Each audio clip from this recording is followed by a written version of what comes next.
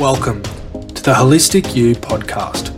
I'm your host, James Weiler. The purpose of this podcast is to teach you the things you didn't get taught at school, to teach you the things your parents didn't teach you about what it is to live a happy, healthy, and balanced life. Each week, we'll bring you expert guests to help you break down into bite-sized digestible pieces important life lessons you need to know. This will inspire you with confidence for your own personal journey. Hi, just a quick note. This podcast provides general financial advice only. That means it is not specific to you, your needs, goals, or objectives. Don't act on the information until you've spoken with a financial advisor. If you're looking for an advisor, a good place to start is by visiting the ASIC Money Smart website. Welcome back to another episode of the Holistic You podcast. One of the big questions that young people ask today is how to actually get in the market. And the answer, we don't want the answer to be, well, you can't have and you can't eat smashed avocado on toast anymore. We want to have the actual answer to this question. And interestingly, there's now an occupation that helps with this very process, and that's called a buyer's agent. Now, today we have one of the most well-known buyer's agents out there, particularly in her area, the eastern suburbs of Sydney, and that is Kimberley Ackerman. Now, the reason I wanted to ask Kimberley specifically to come on this show is because Kimberley actually has a educational series on buying a home from go to woe, as in from start to finish. Kimberley, how are you going today? James, that was a nice intro. Thank you. Going good. Going good? Yeah. That's good. Topic that I love, obviously. There's a lot in it as far as the buying process and getting into the market, like you said. So hopefully today we can provide people with a little bit more direction on what to do from the very beginning, especially people who are buying their first homes and sort of don't even know where to start at this point. Absolutely. And it will be a challenge for us to cover this topic in just one episode, but we will do our best. Kimberley does love a yarn as well, guys, so I will try. I'll try and stop my mouth and not talk too much. I'm guided by you. Yeah, I'm very bad with that. But also has a lot to say. Exactly. Yeah. It has a lot to say. So to start off with, so basically Kimberley's program runs through 9 steps, guys. And if you do like what Kimberley has to say, she's actually got a coupon code which gives a 25% discount to listeners, and that is THY25. At the end of the podcast, Kimberley will also just let us know where we can actually find her for that as well. But let's jump in, Kimberley, and let's just start at the very beginning. Where do we start? Okay, so let's just pretend I'm a budding young millennial wanting to buy my first home. Where do I actually start? Yeah, so I guess just to preface, a lot of the stuff that we're going to be going through is not necessarily all around the buyer's agent responsibilities. We're going to be throwing in some of the stuff that you go through with mortgage brokers when you get your lending done. We're going to be going through some of the stuff you go through on your own before you even get to the mortgage broker part. But I guess the very first step, and, you know, the title says it all. I want to buy a home. Now what? You're basically starting from the beginning. And look, most people know that we need to save a deposit of some sort when we go through this process. So we need to be saving some sort of deposit, cash deposit to put towards your new home. But there's a few other things that we have to look at saving for, not just that big deposit. One of the things we go through in this program is how to work out how much money to even save and the formula to put together to work out the home that you want versus how much cash you need to put aside. So those big components that you need to save for are typically the deposit. That usually ranges, on average, 20% of the value of the home you want to buy. So if you're looking at buying a home for $1 million, you will likely have to save 20% of that, $200,000. Now, there's lots of variations there depending on your borrowing power. Sometimes people only need to borrow 10%, 5%, even 0%, depending on your situations. But on average, most banks will lend you what's called 80% of the borrowing of the value of the home, so to say. It's called the LVR, the loan to value ratio. And then the client needs to save the other 20%. So we've got our 20%. We've also got to save the second biggest expense, which is our stamp duty as well. A lot of people just think about the deposit, but we've also got to save our stamp duty. And then we've also got to save for things like pest and building reports, paying the lawyer to review the contract, and that can range, between a couple of $100 or a couple of $1,000, so to say. So that's really the first step, is going through that process. And it's really difficult sometimes because I always say it's a little bit like the chicken before the egg scenario. You want to know how much you can borrow from the bank, but then you've got to have this cash aside. And if you have the cash aside, that doesn't necessarily mean the bank's going to lend you the other 80%. You may not service for that 80%. You may not be able to repay that 80%. So it's really good to involve a mortgage broker earlier on and have those formulas set up so that yourself or you and your partner or anyone, when you're going through this process, can kind of work out a rough time frame and put this money together so that they can sort of get on that platform to start getting out there and looking for property. Well, that's great insights and a great place to start. Is there any other ways that we can help raise that money? So some of the things that pop to mind are the first home loan deposit scheme, the first home super saver scheme, some state grants.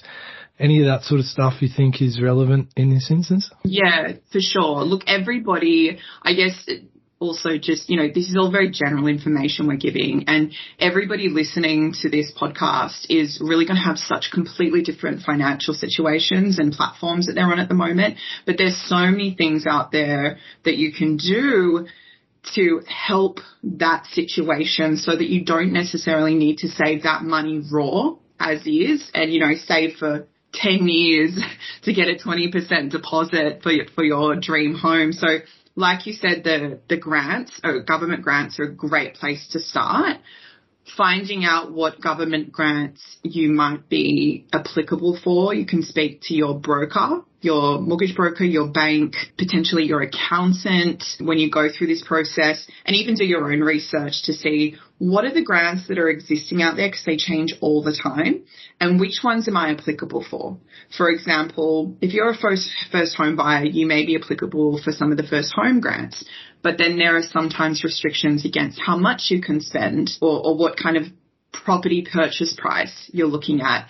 And if you're buying with a partner and they've already bought a home before, in a lot of cases, you can't use a grant because you're buying with someone who's already had a first home in the past. So there's so many restrictions around that, but the first home grants are fantastic.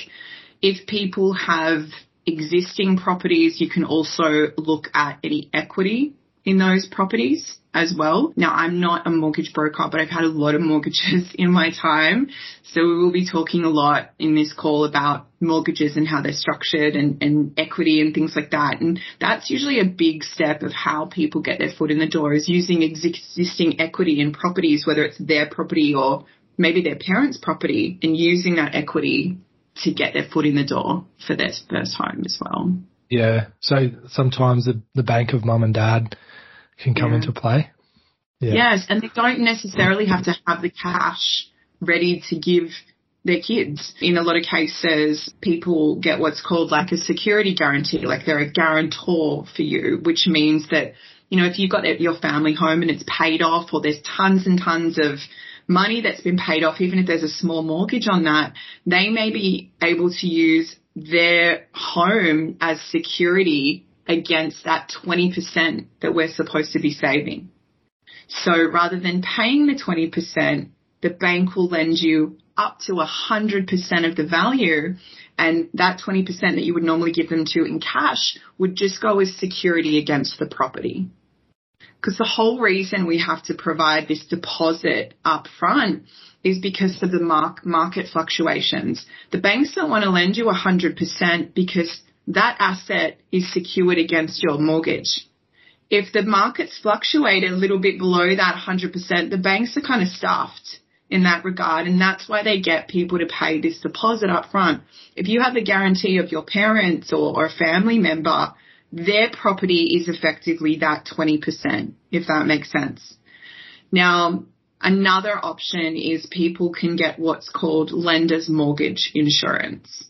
So what that actually means is if they want to borrow more than 80%, just say I only had 10% saved up and the bank could lend me the other 90%, banks have something called LMI, or lender's mortgage insurance, where if you go over that 80% mark, you pay the insurance fee and the bank will allow you to borrow more or higher than that 80%. It's normally a flat fee. Sometimes it can be a couple of tens of thousands of dollars, and it goes on the debt of your mortgage. So it's not like you have to pay it separately, and then you can borrow more than the 80%.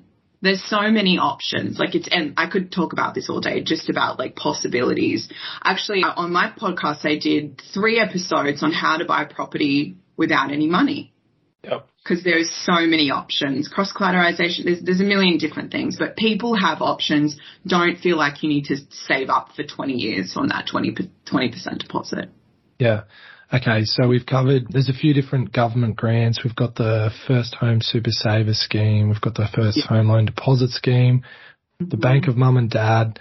And it sounds like another, an LMI if we don't want to have the 20% deposit. So I guess the devil is in the detail, and obviously we just need to be aware of all the key risks of those as well. For sure.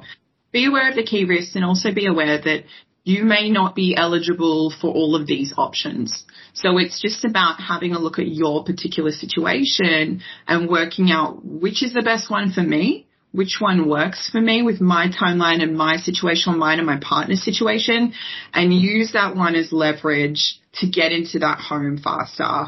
Another option which we always give to people as buyer's agents is get what's called a stepping stone property, where you may not have your dream home first off the bat. Get into maybe an apartment or a townhouse if you want to get a house at the end of the day to, help your growing family. Get into something smaller, get your foot in the door in the market, grow that equity in your property, pay it down a little bit, and then use that stepping stone property to get something bigger down the track. So that's another option, which means you have to save less over a shorter amount of time, and you can use the capital growth of, Sydney, for example, or Brisbane to ride that wave into something bigger. Yep. Absolutely. Especially in places like Sydney, Kim, I know. Yeah. Mental. Yeah, it's great. That's right. Yeah. I think I heard that the multiple of salary for a Sydney property is something like 12 or 13 times. Just ridiculous.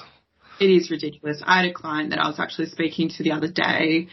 They almost pulled the trigger on a property in Bronte in Sydney's Eastern Beaches, probably at the start of COVID, I'd say early 2020. And they decided to hold back because they weren't really sure what was going on with the economy, and no one was really sure what was going on at that point. And so they held back. 9 months later, that property sold for almost double. Oh, that's just, And hindsight, of course, but you just think, it's crazy. And with the supply and demand, which we could have a whole nother conversation about, when the supply and demand is out of whack and there's too much demand and not enough supply, people get crazy and just want to get in a place, and they over and over and over extend themselves, and they end up way overpaying, and that pushes that market up, unfortunately. Yep. Absolutely. And those low interest rates making loans cheaper, even better for supporting that. Yeah. Okay. So moving on from the saving and deposit, the pre-approval process, can you tell us what that actually is, the benefits of that, what it entails? Yeah, absolutely. So when we go to buy a home, typically most people don't have 100% of the cash to purchase a home. Majority of people that we work with and the buyers that are out there in the market, they need a mortgage of some kind. Now, to get that mortgage, before you go out shopping, a lot of people get what's called a pre-approval put in place. So that's basically the bank telling you, we've assessed your current situation and conditions, and we are comfortable to lend you up to X amount for X amount of purchase price. And that is obviously in combination with the money that they saved at that point. Now, most people either borrow directly from a bank, or they may go to a mortgage broker or a lending specialist of some kind. There are pros and cons of both. I work with both types of lenders. Sometimes I work directly with the bank, but either way, they're going to be able to provide you with that reassurance that what you're looking for and the price point you're looking at, they kind of put in writing on paper and provide you with what's called a pre-approval.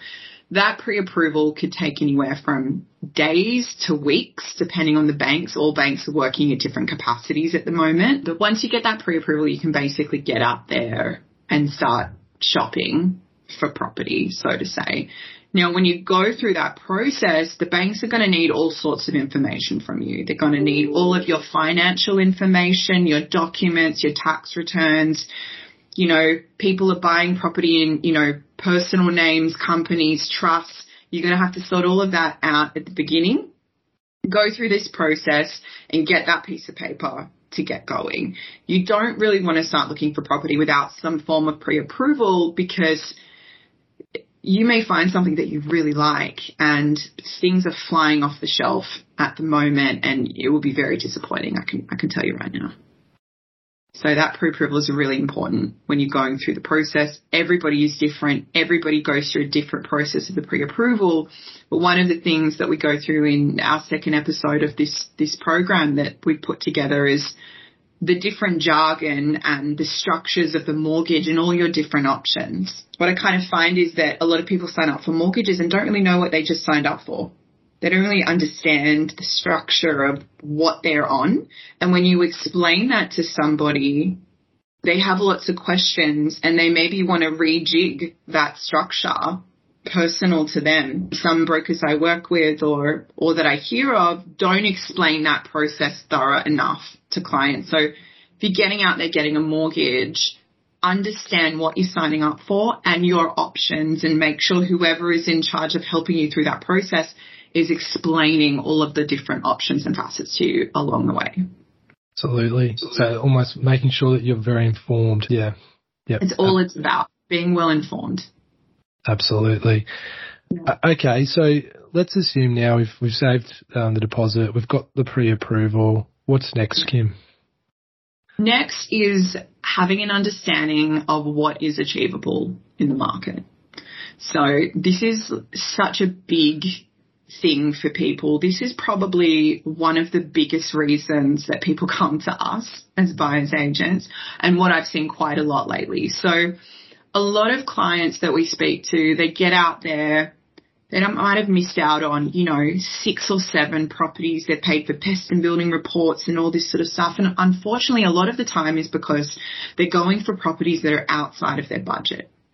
So getting an understanding of what you can afford at the very beginning of your process is going to save people so much time and heartache when they're going through this, because they're going to know in advance their expectations are going to be very realistic and very much in alignment with their budget.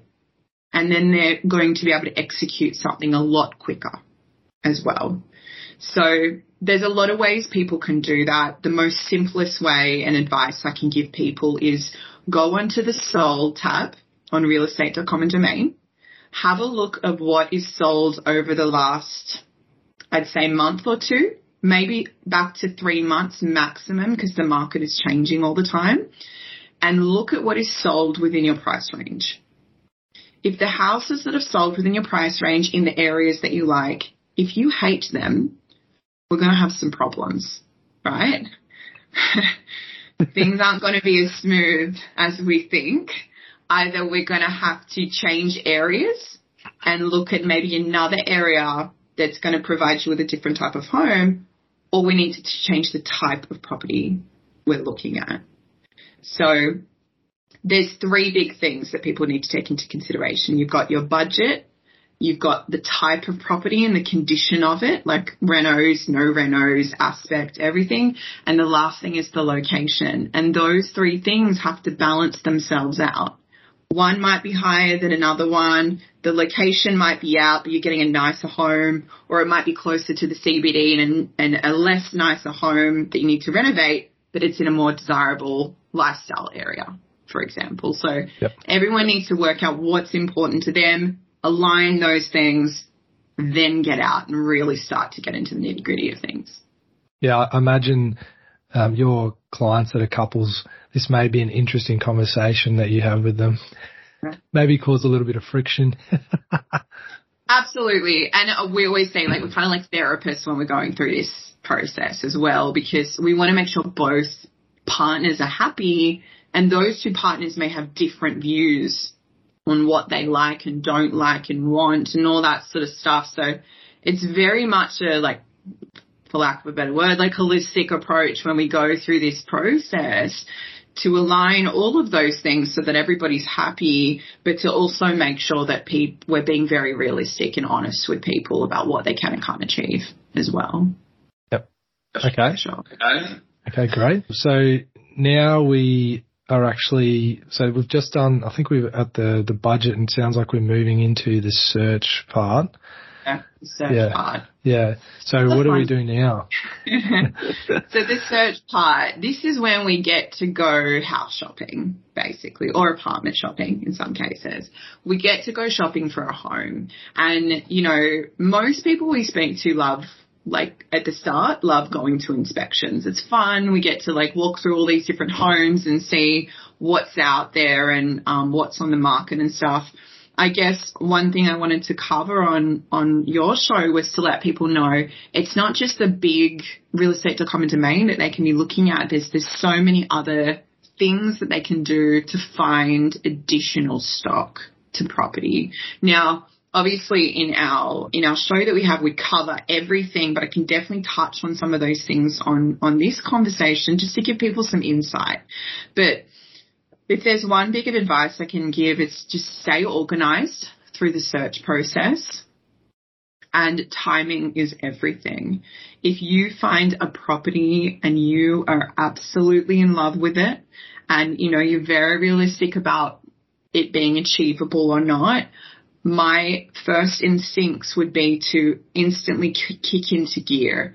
You know, in the past, we've had to buy property within a number of hours. We've had to exchange on a property, and that's getting all the due diligence done, contract reviewed, everything like that. Like, it's very fast paced, and different areas are going to give different people a different type of pace depending on the market that they're in at the moment.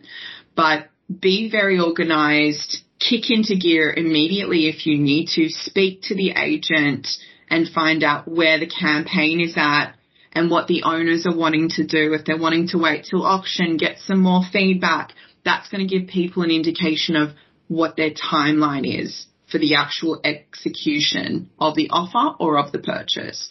But the sourcing process in itself, it can go anywhere from days to weeks to months, unfortunately, and that will depend on the market that you're in and how many things are popping up. But people can look at realestate.com and domain. They're obviously our two biggest giants that we're working with. People can also go on to real estate agency websites. They're going to find a lot of good off markets on real estate agency websites. Off markets are basically property that aren't on realestate.com and domain. That's what we class as an off market. They might be on the real estate agent's website. Otherwise, you can always call the agents and ask them, do you have anything that's not being advertised at the moment that would suit this brief that I have? So your agents are going to be your best friend through this process. Don't feel like they're the enemy, because you absolutely need to work with them to get them to help you, especially if you don't have a buyer's agent involved. You need to work with the real estate agent. Just keep them at arm's length during the process. Don't give away too much, but be on their side so that they can help you find additional property as well that's not on those normal avenues. Why do people sell off market versus through a realestate.com or domain? It's a great question. Yeah, a lot of reasons. Look, we have some people that they might be going through a divorce or some personal family issues. They don't necessarily want their neighbour and the whole street to be knowing their property's on the market, especially in a situation like our COVID and coronavirus, and they don't want hundreds of people going through their property every week for open inspections. Most sellers, they're still living in that property with their own furniture and their own belongings. Like, having open homes twice a week, every week for maybe 4 to 6 weeks is very exhausting, especially when you're having strangers come through, especially people who are maybe elderly, don't want to get sick or are afraid of maybe getting sick from corona and things like that. They would much happily or much more preferably sell their property at fair market value without being too greedy through a private agent or a buyer's agent and still get the deal done at the end of the day. There's so many different reasons, and there are some off markets that are of a premium price that we just have to be careful of. A lot of vendors sort of say to sales agents, yeah, you can sell my property if you get X amount of ridiculous dollars for it. And so that all of a sudden becomes off market, and people think, oh my God, great, it's an off market property, but it's way too expensive. So it's just about balancing those things and finding out the whys behind them. Yeah, absolutely. Okay, so now we've gone past the search and we're on to the due diligence. Yeah, the due diligence. Yeah. So due diligence is a big thing for me. It's something that I pay very close attention to with the clients that I work with. And sometimes I don't feel like there's enough due diligence done on a property. Due diligence is basically making sure that there's no skeletons in the closet and we're not buying a lemon at the end of the day. So there are a couple of things that people can, I guess, shortlist as items to do when we're going through this process. This is going to be heavily dependent on the type of property you're buying and where you're buying. If you're buying like a rural farm on 20 acres versus a little apartment in Surrey Hills in the city of Sydney, you're going to have different types of due diligence that you're doing, right? But just to go through some of the basic things, you've got to have your contract of sale reviewed with your solicitor or conveyancer. So the sales agent will give you a copy of the contract of sale, which is basically just the document that gets signed by the seller and the buyer during this process, and it outlines all the terms and conditions of the sale. That contract of sale goes off to your conveyancer or solicitor during this process, and they basically review it and see if there's anything they feel they need to change that is unfair or, in some ways not right to sign against to an extent. I think people have to realize during this time that contract of sale has been produced by the seller's solicitor. It will always be in favour of the seller. It's been produced by them. But there's definitely some really common things that are always in there, and then some out-of-the-box things that we just have to check and make sure. We may want to change the settlement period of how long we wait from exchange settlement, from signing the contract to the day you get the keys. We may want to have the property vacant and the tenant out of there, or the property, we may want to keep the tenant in it, and therefore we're happy for the property to have an existing tenant. There's so many different things you can go through, but your solicitor or your conveyancer should review that.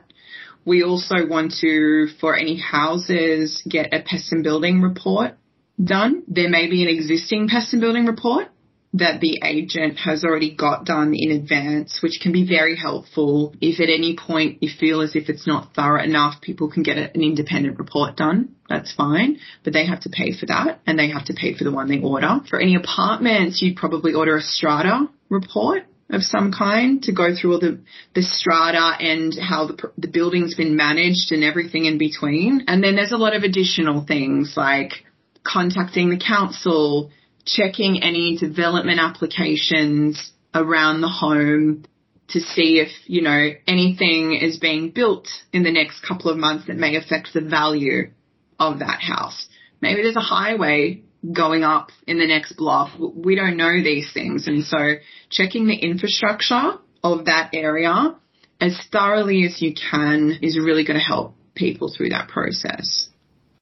Yeah, wow, that sounds like a lot to know, and even some unknowns potentially. Yeah.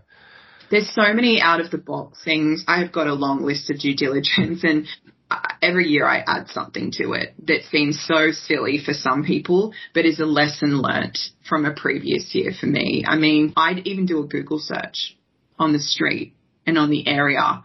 I remember I did a Google search and I found out that someone had been murdered in a couple of houses down not long ago in that street. And look, for some people, they wouldn't care about that, but it's like you said, it's all about being informed and then making the decision. So it's unlimited, the type of due diligence that you can do. I work with an architect or a couple of architects very closely, and they do a different set of due diligence. Sometimes I have clients who say, you know, Kim, we wouldn't really buy this house unless we could maybe like go up a level or extend out. So I get him to come in, assess the conditions of the home, the council regulations, the building codes and everything in between. And he's able to tell my client pre-purchase, yes, you could go out, or yes, you could go up. And that's invaluable when we're doing that pre-purchase, because a lot of people just think you can go up a level if you want. If that's your home, you can't always, because of so many different reasons. And so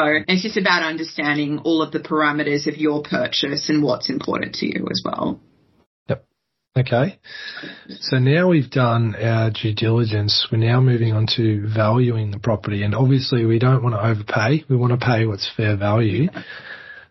Yeah, this is a big one. This is a complicated one as well. Valuing property is, in my career, it was probably one of the biggest things that I really wanted to master. And I've worked with a lot of professional valuers over the years to understand how they work from a professional valuer perspective, and then adapt that to what we can do from an estimate valuation, just to make sure we're not grossly overpaying for these opportunities.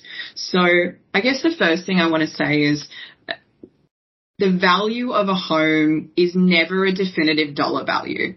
It's not like you're going to go find a house and say that is worth $1,200,365.75. It's just not, that's just not how it works.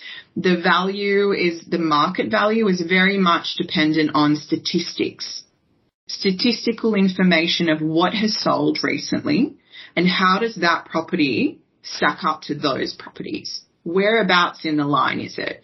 If you've got one that is maybe smaller, less renovated, that sold for 1.2, and then you have one with like an extra bedroom, it's more renovated, a larger block, sold for 1.4, your property might sit somewhere in the 1.3 range. So it's about trying to understand how to do that. And there are some things that people can do when they don't have any experience in valuing properties. A lot of the time, the guides that we're working with from agents are not reflective of the price that they actually want for the vendor. It's a big thing here in Sydney. I know that. You know, other states around the country have to deal with different markets. Some are very realistic price guides, but a lot of the guides that we deal with are very unrealistic, and you may have to add another 10 or 15% on top to actually get to the price that the property is worth. So the way people can do that is by looking at sold prices over the past 1 to 3 months of similar properties, similar regions, similar properties, same suburb if you can, and same type of property. That's a big thing, making a note of those things. And on our program, we go through a step-by-step formula of how you can try and do this in a very strategic way. But getting those sold prices is going to help you start to get a realistic idea of where does this one sit and what is it worth. Sometimes we don't have comparable properties to use. So another way that I sometimes, or another tool that I use to value property, is sometimes looking at what it last sold for. So just say that property or that home sold for $900,000 6 years ago. And now we're in 2022. I will look at the market growth of that area since then and add that percentage on top of that last sold price. Sometimes that gives you a rough indication of where you're at the moment. Sometimes it throws you off a little bit, especially if the property's had renovations, if the area is gentrified, if all these sorts of things. But it is just another tool that you can use when you go through that process as well. A lot of people get valuation reports done by their bank and RP data and some other data houses like that. Look, sometimes they're on point, but most of the time they're using statistical buying information of what has sold. The bank valuation reports, like the automatically generated ones, they have no idea if the property's renovated or not. They have no idea if the property has views or not. It doesn't take into consideration those things. It just looks at things like bed, bath, cars, lot size, and location. So this is something for people to keep in mind when they do get those reports. Just don't use it as gospel. Do your own research and try and work out as close as you can. Give yourself a range. It sits somewhere in between. It might be $100,000 range. It sits somewhere in between here. Now let's get the feedback from the sales agent and the other buyers and where they're at, and just gather information to see where you need to come in at. And if you need to come above that valuation line, at least you're informed. Like you said earlier, you know you're slightly overpaying to get that property over the line. And if you're going to hold the property for 5, 10, 15 years, if this is a long-term home, that capital growth is going to well surpass that overpayment that you've just made. Do you know what I mean? Yep. It's massive. It's just a psychological thing for people to get past as well. Yep. There's a lot there to unpack. There is. Like, we could do a whole thing on valuations, but there's some tips for people to use to do themselves and to kind of work that out themselves if they can. So it sounds like there's various different methods you can use, and you can almost bring them all together and sort of aggregate those methods, and that'll give you a rough guide. Yeah, very much so. And look, just because you have a guide of the valuation, it doesn't mean you're going to get the property for that price. If there is a lot of heavy competition on that property and you don't time your offer correctly, that guide, that price point can be pushed well over. It really depends who you're up against and how much money do they have in their bank to spend as well. So all of these things come into play. It's like a big collage of information when we're buying. It's not so straightforward at finding, making an offer, shaking hands, and off you go. There's all these, like, it's a bit chaotic towards this part of the process, I'd say. Yep. Okay. Organised chaos, maybe. Organised chaos, exactly. It's about controlling the environment, right? Controlling your processes and making calculated decisions along the way, I'd say. Yep. Okay. So now we're moving on to making the offer. So talk us through that, Kim. Yeah. So this will vary greatly depending on so many contributing factors. This is like one of the most crucial and hardest parts of the buying process, is making the offer. You know, when we talk about negotiating, because we are professional negotiators, and the average person feels very uncomfortable against negotiating against a professional sales agent, for example. So the negotiations form part of the offer process, but I guess when we are negotiating, it's all about collecting information. If that agent has dropped little crumbs of information along the way, that'll help give you and form maybe where your offer needs to come in at, in combination with how much the property is worth, so that you're not completely guided by everything he or she is saying, but you also know what it's worth. So going through that process, once you have a solid dollar figure that you're going to put on the contract, it's really important that you speak to the sales agent or whoever you're buying from to find out, where is the campaign at? Are the owners comfortable receiving offers now? Are they hell-bent on going to auction? What is the situation? Because a lot of people make the mistake of like seeing a property and then like they make an offer that afternoon and they make the offer over the phone and it really means nothing. It's just a verbal offer and the agent's kind of like, what? It doesn't work like that necessarily. And it depends what area you're at and what the agents are like as well. But I know with the competitive Sydney market, you have to be very calculated the way you make your offer. Find out when is a good time. Be strategic about when to strike. And when you do strike, make sure that you have all your ducks in a row. Don't make a verbal offer over the phone. Don't make an email offer. Have your contracts signed. Waive your cooling off period if you've made all of the due diligence beforehand. Have a 10% check for your deposit ready to go, and be ready to seriously make a serious offer to that agent and give them a deadline. Yeah. That is how a lot of our transactions go. That's not always the case for some. It can vary. So please, everyone listening, don't take that as like the blanket cookie cutter rule of how you need to structure all your offers. Yeah. But understand timing is a huge, important part of this. Try and make your offers unconditional as early in the campaign as possible, because every week that passes, more and more buyers are pooling into your competition area, if you know what I mean. You've got all these buyers coming in, and all of a sudden Greg from down the road wants to buy it. He's got X amount of dollars. This other person, this other new family comes in, and all the way up until auction day, you have maximum capacity of buyers coming in that you're up against. If you make the offer at, like, towards the beginning of the campaign, if it's possible, you're only up against the buyers that have come through so far, you know? So it's being strategic,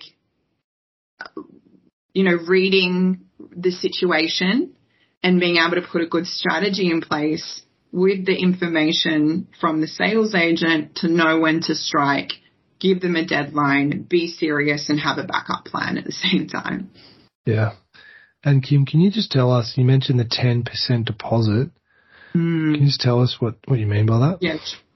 So look, typically, especially in New South Wales, and it will vary slightly for everybody else, there's two parts of the buying process. In New South Wales, we have something called an exchange. It's not called an exchange in some other states. That's basically the day that you sign the contract and you're purchasing the property. The vendor signed, you've signed, you're buying it. At that exchange, or at that signing of the contract, typically 10% of that 20% deposit is due to the seller. You have to hand over that portion of the cash. Now, in New South Wales, we have what's called a settlement period, which is standard of about 42 days. What that means is 42 days after our exchange or our signing of the contracts, that's when you get the keys on settlement day. And that's when the other 10% is due, and that's when the bank is going to pay their 80%, and the full 100% of that property is sign, seal, deliver. It's all yours. That will vary from person to person, depending on the size of their mortgage, depending on the amount of deposit they have, and depending on what's been agreed upon with the seller. Sometimes when we're going through that review of the contract phase, we might negotiate to only pay 5% upfront instead of 10% on exchange, because the owner, or the buyer, only has a very small deposit. So they only want to provide 5%. Sometimes that works, sometimes it doesn't. But there's different percentages due at different times of the purchase, and people need to be really clear about that before they go into it, so that they don't get to the purchase day and go, shit, what am I doing? How much, where does my money need to be, and when do I need it by, kind of thing. So it's like being organized again and strategic in the way that you're doing things. Yep. Okay. And you mentioned the word unconditional as well. Can you just explain in simple terms what that means? Yeah. So, and different states have different rules for this, but there's two types of, when you purchase the property on exchange, which is what we call it in New South Wales, and you sign the contract that day, you can exchange conditionally or unconditionally. So if we exchange unconditionally, that basically means there's no backing out. There's no cooling off period. It's done, dusted. Now we're waiting our 42 days until settlement when we collect the keys. If you exchange with a cooling off period or some conditions, you may have another 5 or so days to basically carry out due diligence, do evaluation on the property, and kind of like decide whether or not it's right for you. Every situation is very different, and every state has different rules. In New South Wales, Typically, we have a 5-day cooling off period every time, unless you have what's called a 66W certificate from your solicitor, which waives the cooling off period and means when you exchange and the deal is done. There's no backing out. Your 10% is due and we're locked in. Yep. If you exchange with a cooling off period, you only have to pay 0.25% of the purchase price until it then goes unconditional after those 5 days, if that makes sense. Yeah, it does. It's confusing, and every state has slightly different rules around the standard cooling off days, and some even don't even have a cooling off period and deposits and things like that. So always check with your solicitor what applies to you, because your vendor or your seller may have different conditions as well. They may want to use your 10% deposit after exchange towards the purchase of another home. So they won't accept anything less than 10%. It can be very confusing. So ask the right questions, ask lots of questions, and just make sure that you're ready to go, whatever the case may be. So get a good lawyer that's going to really explain this stuff in more detail. Yep. Okay. So now that we've made the offer, the second last step is the auction. Yeah. Yeah. So the auction episode that we have is really for people who they don't get that offer over the line. They do everything they can to, negotiate, make an offer and give them the sales agent a deadline, and nothing works. And the sales agent says, you know what, guys, there's too much competition on this property. The vendor just wants to go to auction and you guys can fight it out on auction day. Auction is very daunting for a lot of people.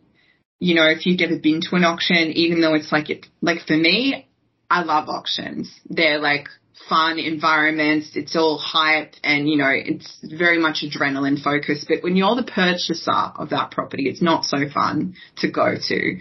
And there's a lot of things you need to do. You need to be registered before an auction, and the sales agent will be the best person to guide people through the auction process as far as what they need to do, because every auction will be a little bit different. Some might be in person, some might be online. So it's about going through that process with the sales agent, making sure you're ready for auction day, making sure your deposit is ready to be paid if you are successful, and making sure all your ducks are lined up, basically. So our auction episode just takes people through the ins and outs of the different types, what to expect, and some strategies that you could put in place to help win an auction, even if you don't have the most amount of money in the crowd. Yep. Yeah. All right. And then finally, we've got the purchase. Yeah. So this is the final step.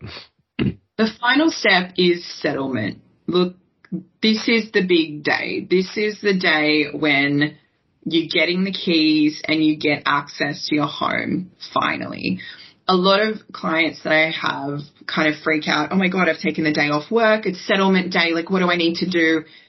Most of the time, you guys don't need to do anything on settlement day. It's a bit of an anticlimax, settlement day. This is the day when we get the keys. So this is the day when your new mortgage that you got with your mortgage broker gets put on that new property. The previous owner's mortgage gets discharged and taken off. The lawyers do their thing, the banks do their thing, and they basically wrap it all up in a bow and get ready and get settled. Settlement is booked in at a time slot that day. I know that every time I do settlement, it's normally sometime in the afternoon with the lawyers, and they basically let me know when settlement is done. Could take 15 minutes, could take 3 hours. It depends how complex all of the mortgages are and everything else. Once settlement has occurred, we're good. We can go pick up the keys from the sales agent. The place is ours.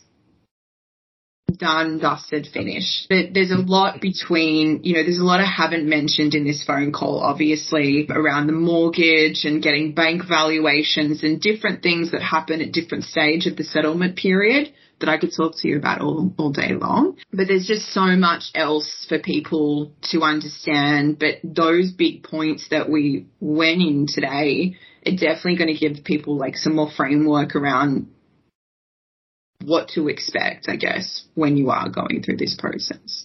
Yeah. And I mean, you've obviously got the program to talk people and walk people through this process.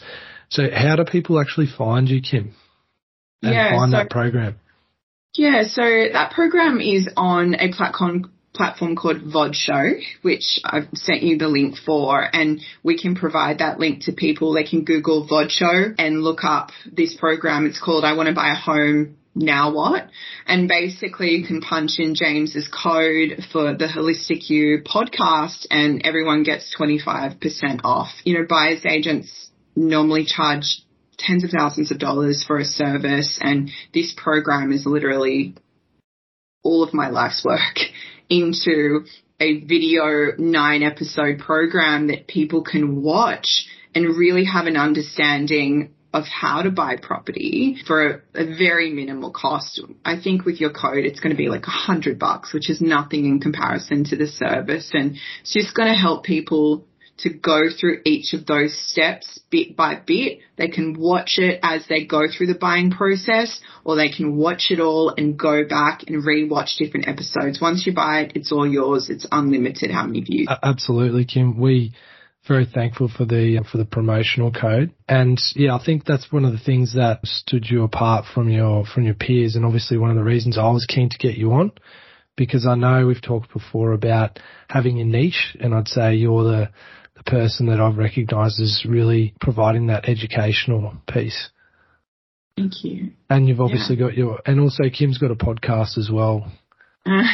Yeah. So what's your podcast called, Kim?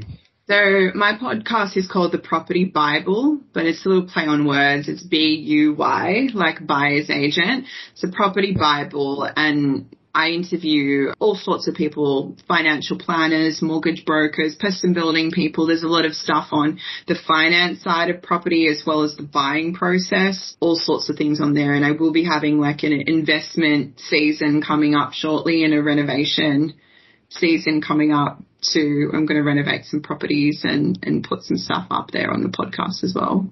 Okay. So stay tuned, everyone. Stay tuned. This episode and this show that we have is with a colleague of mine, Jeremy Bedwani, who's also senior buyer's agent at Trelease, and the two of us basically host this and take everyone through everything they need to know. So hopefully it's going to be helpful. Absolutely. Well, thanks so much for coming on the show, Kim. Thank you. Thanks for listening to the Holistic You podcast, where we inspire you with the confidence to live a happy, healthy, and more balanced life. If you found today's content meaningful, please tag me in your stories or posts, or follow me on Instagram. Like and subscribe, and leave a 5-star written review.